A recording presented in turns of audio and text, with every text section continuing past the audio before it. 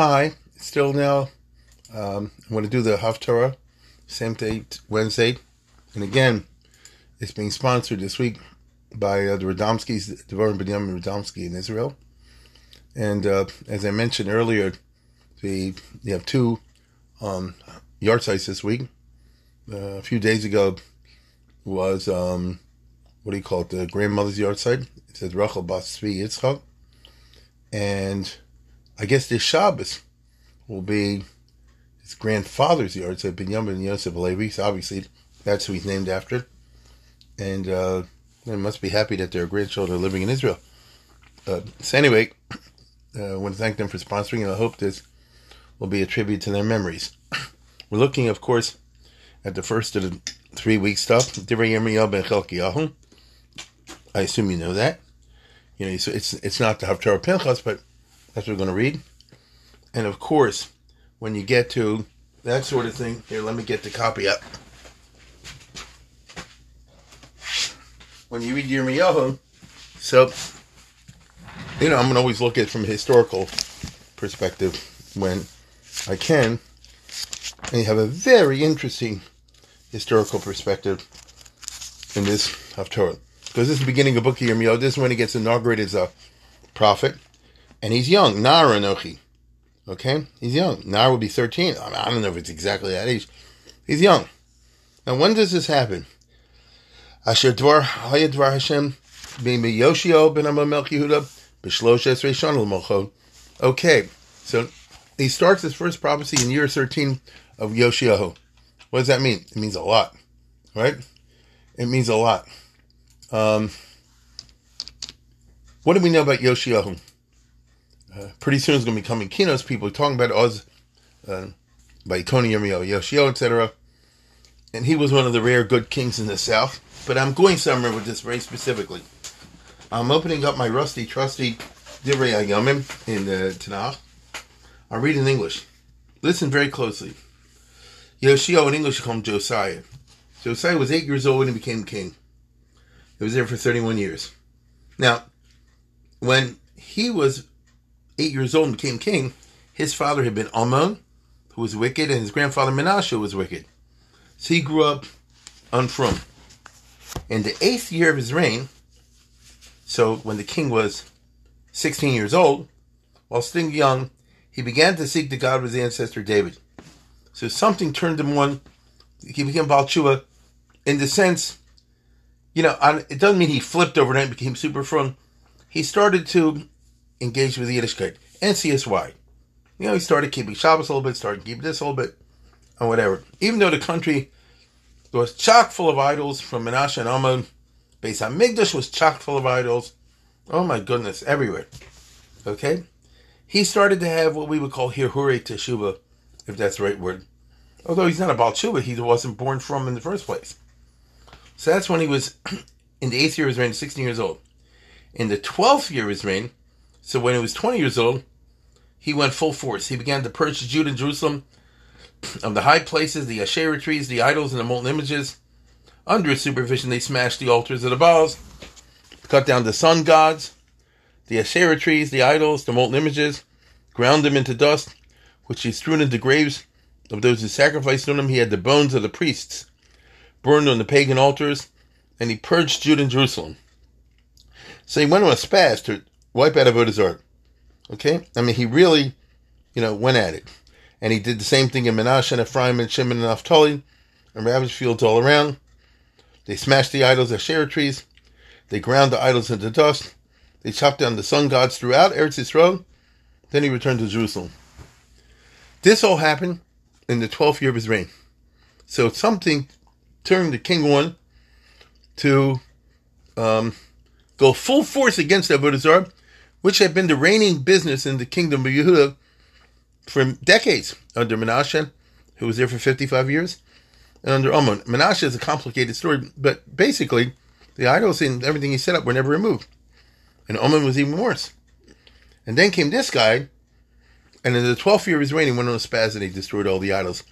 Big time. 12th year of his reign. In the 13th year of his reign starts our Haftarah. See where I'm going? You can talk as situated. if you do a little bit of triangulation, and then you see the significance that God chooses somebody when the climate is very interesting. The king is on a major march throughout Eretz Yisrael, destroying the idols wherever he finds them right and left. Right? Now, this raises a question. What turned the king on? And how did he become from, and why in the 12th year did he go like this? The answer, in my opinion, just using a little bit of deductive logic, is as follows. How could the king march all over Eretz Yisrael? He was only the king of the south. He was the king of Yehuda. I think you have an idea how big the kingdom of Yehuda was. It wasn't so big. It was basically the territory of Yehuda ben Yamin. I think you know that. What about the north? The north was a separate kingdom.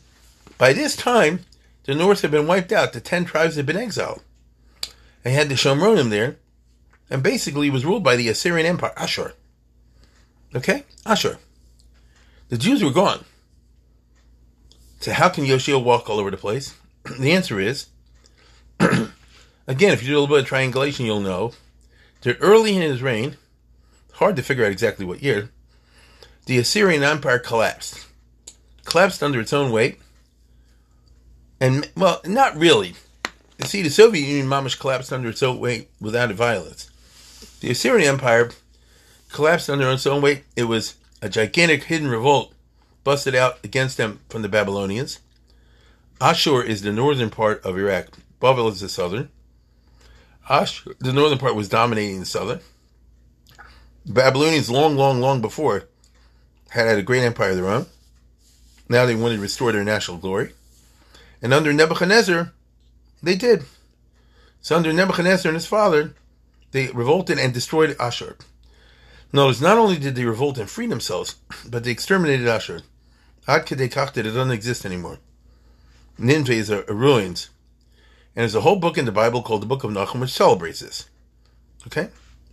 Now, literally celebrates it. So, what was the result? And here we are with contemporary events. When the Soviet Union dissolved, so all these countries became free on their own. You get it? That's what the Ukraine war is now all about. They're trying to get it back. We change our minds. But all these different, Distan, Kazakhstan, Pakistan, Distan, Lithuania, Latvia, Estonia, Eastern Europe, etc., they all said we're now free countries on our own, not under Russia anymore. So when Ashur dissolved, the political reality went an extraordinary sudden transformation. Until now, the Assyrian army and garrisons were 10 miles north of Jerusalem, 15 miles north of Jerusalem, not even. Because the border of the kingdom of the north and the kingdom of the south was very close north of Jerusalem, as you know. All of a sudden they don't exist. It's just interesting what happened to the Assyrian garrisons when the headquarters was wiped out. But they ceased to exist. Therefore, the kingdom of the south, Yehuda, who has an army, he's not able to take on the army of the Assyrian Empire, but there is no Assyrian army. Now he can march forth and take over the whole country. And that is what Yoshio did. Being a real frummy, he burned down all the idols. No, it's more than that. I'm sure that he was told by somebody, if you will start to keep Shabbos, you will start to keep kosher, you'll start to get rid of the Avodah Zarah, amazing things will happen. And in the 8th year of his reign, which is around the time of the destruction of Ashur, probably somebody told him, you start keeping kosher, like we would say today, Iran will cease to exist. All the big threats, Hezbollah will drop dead. You understand? Hamas will cease to exist. And the taka happened. And so the king got enthusiastic, and by the time the process has played itself out, he's totally committed to being from, and he's on a rampage to, first of all, take over the north, because it used to be ours, and second of all, to get rid of all the idols to the best degree that he can, that are in the north as well as in his own country. There is a tradition in Chazal that he brought back the 10 tribes. I don't know what the pshat with that is. I'm familiar with it, but I don't understand it. Pashim pshat that didn't happen. And now you're in the 12th reign when the king is 20 years old, young, vigorous, from BT, and he's out to get rid of Avodah Zarah. This must have caused a big tumult in the land, because the people were hooked on Avodah Zarah. A lot of people had getchkas and things like that in their house all over the place. Here comes the king and his officers are destroying whatever they can find.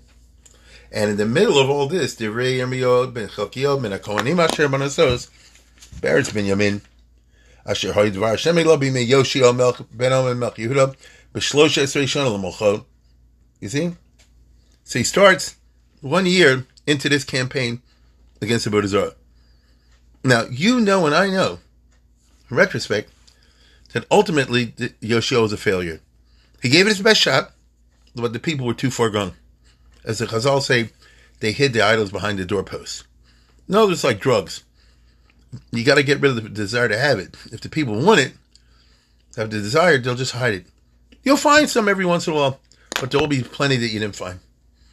That, unfortunately, is what happened.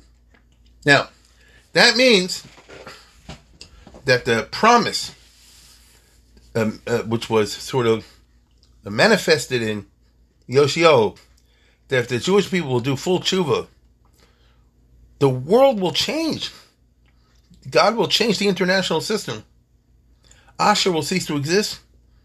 The conditions will be there for the Klal Yisrael to return. They'll be able to restore the Davidic kingdom. Things will be like it was long ago. The constellation of international events was possible at that point. Now, it didn't play out. Okay? That is the message of the first chapter in Yirmiyahu. Okay? So in the middle over here, in 13th year, while the king is on spaz, going after the Avodah Zarah best he can, but Yirmiyahu lives among the people and he knows what's really happening.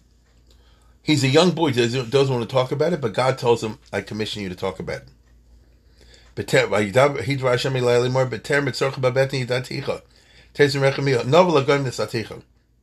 Before you were born, I decided you're going to be Navi Lagayin. What is Navi Lagayin? Navi Lagayin means you're going to be a commentator on international political events from a prophetic point of view. You see, if you're a political commentator, then you'll say this happened because of that, and this country attacked that country, and this thing happened here. You give a political interpretation of events. If you're a meta-political commentator, you'll say, why is God making things happen in this way, which is a different thing. And that is what a Navi is. Navi's not a commentator, Stam de Welterrein, but he's telling you what God is saying. And he's saying that everything is Israel-centric, and depending what the Jews do, that's how the international equilibrium in terms of the balance of power among the great nations will be displayed, will be played out. And you, Yirmiyahu, are going to be one who says it. Navi Lagayim Nesaticha, before you were born, and Yirmiyahu is a boy. He says, Lo Yadati Daber Kanari Ochi. How can I speak on such lofty matters? If you told me to tell my neighbors stop worshiping idols, no. You're telling me I'm going to interpret international events, which of course he does. As we all know, he's the prophet of doom.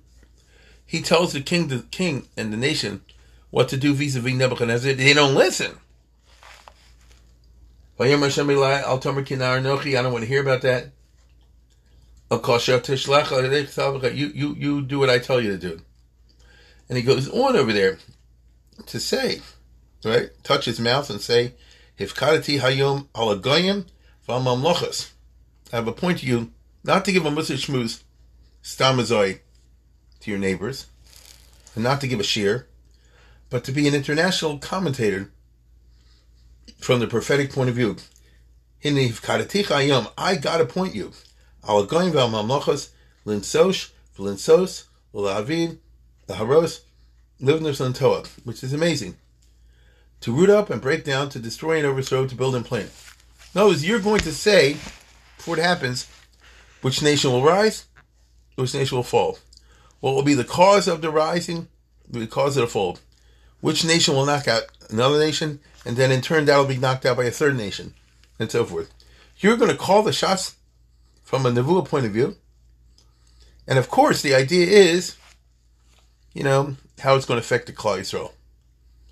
And the overarching message is That's how God runs the world, certainly the Middle East, around the Klal Yisrael idea. When they're good, things play out, and the international situation is good. When they're bad, God can arrange it that bad stuff happen internationally, which then fall on the Jews. You have a play of words. You see, I see an almond tree, but the word is shaked. Called kishoka. So that means I'm going to be very determined to carry out what I tell you. And then he tells him, of course, you see, mitzafon tipot ha'torah. I'm telling you right now, it looked far off. This is in the 13th year of Yoshio's reign. So the king's on a from wave, and Asher has disintegrated, and no other country has taken its place yet. And nevertheless, mitzafon tipot ha'torah. God is saying disasters are going to come from Babylon because the Jews are going to screw up and they're not going to listen, and they're going to go off the derech. And by the time it's all over, the international constellation in the Middle East will result in Nebuchadnezzar of Babylonia becoming the top dog, and the Jews, who will be possible to arrange things with him, that's a big theme in Yirmiyahu, but they'll always constantly misarrange things, screw it up, get Nebuchadnezzar ticked off at them, and the end will be the destruction. The end will be the Churban, which of course happened. Now the Churban did not need to happen. There were many, many opportunities to prevent it to happen, but God says, but you're going to call it that it's going to happen. Linsos, right? To root up and break down. Lahavi, laharos, to destroy and overthrow. Livnos, Vintoa. And you're also going to tell me what's going to be built and planted. And Yirmiyahu will also tell the future after the Churban will come in a Mashiach time. And what do you call it? And the nation is going to come from the north. And he calls it over here long before it happens. Think about this. If this is the 13th year of Yirmiyahu, of Yoshiyahu, the king lasted 31 years, I think. So notice there's another almost 20 years. Then you're going to have 11 years of Yoakim. So it's 30-some year, 40 years. And then you're going to have 10 years of Tzidkiel, 3 months of the other guy. You see what I'm going? Basically, I'm calling the shots 40 years before it happened. It's like somebody was sitting in the year 1990, and Soviet Union is falling apart, and a guy saying, I just want you to know that Ukraine is going to become independent, but in 2022, and 30 years from now, Russia is going to invade them in a big way, brutal way. So that's what Yirmiyahu is calling over here, or Hashem is, I should say, over here, right? And he says, before you know it, the Babylonian generals will plant their chairs at the gates of Jerusalem, which is what happened. If you look later on, when they captured the city, they had like a certain ceremony, an ancient Oriental ceremony, and Nosnu Ish Kiso Pesach Shar Yishalayim V'al Kol Chomasel Saviv. Okay? And if you want to know why, V'dibartid Mishpatei Yosam. Now this is not Dibarti, but Dibarti. That means it's V'mohabach, so it's future tense. At that time, when the Babylonians take over the city, I, God, will speak mishpat with them on all their evil. In other words, they will have built up a negative bank account of Averis, so that what the Churban that's coming, they're going to fully deserve it by that time. If you want to know what the Averis are, Asher Azavuni, Vaykatel Himacherim, Vayshtachlamasi Yedehen, right? And your job is going to be to call this out long before it happened, because Yirmiyahu is 13 years old. So you're going to call this roughly 40 years before it happens. So that, obviously, people won't say, it just was Mikrahu. Is this part of the Middle Eastern events? They say, no, a prophet actually foretold it. So it means God arranged it that way. Why would God do a thing like that? Okay, you want the answer? I'll give you an answer. I'll give you an answer. And so your whole purpose of being a prophet on the international scene is to justify the ways of God. So that the Jewish people will hopefully see that whatever happened to something was something that they earned by their bad ways. And even though as they said before, you're going to be unpopular because nobody wants to hear this. But I'm going to give you a force field and you'll be impervious. Like a Superman. You'll just be surrounded by a force field and they won't be able to hurt you. They can verbally hurt you, and they do. But they'll never physically hurt you. Ani nesati chayam le'ir mivtzar amud barzel chomis nechosha kol arts l'malchi Yehuda Kohen Kohen. I'll make you today like a fortified city and iron pillared bronze walls. Notice you, the prophet Jeremiah, you will be a fortified city. You'll be bronze walls, and you'll be able to take on the whole Klal Yisrael, the whole land, against the kings, the princes, the priests, and against all the people in. V'nilcham alecha, and you're going to say unpopular things. They will try to fight you. V'lo yuchlu lach, kitcha neilach hatzilecha. And so Yirmiyahu is told, as a young boy, you're going to have some pretty doggone consequential things. And I'm sure, that if he started prophesying out loud, then people must have laughed at him because he's a nar. But Hashem said like this, I want it out there on paper, recorded, so later when it happens, they won't say it was just an accident. It was just a concatenation of events. But it was foretold. So this is why we read this in the Shibud Pernus, in the 3 Peranias of Torahs, because the way we Jews deal with tragedy is to try to find a certain meaning in it. And the meaning we always look for is, this happened because of the way we acted. What's the nechama in that? It's in our hands. If the Beis HaMikdash was destroyed because we acted bad, then if we act good, we could bring the Beis HaMikdash back today. I realize it hasn't happened. I realize it's easier said than done. Talk is cheap. All that is true. It doesn't take away from the central thesis, which is that it's in our hands. This is a very frum type of passage, but that is exactly why they laid this out as the Haftarah for this week. Once again, I want to thank the Radomskis. I think I have one more to do this week. So with that, I'll bid you all a good day.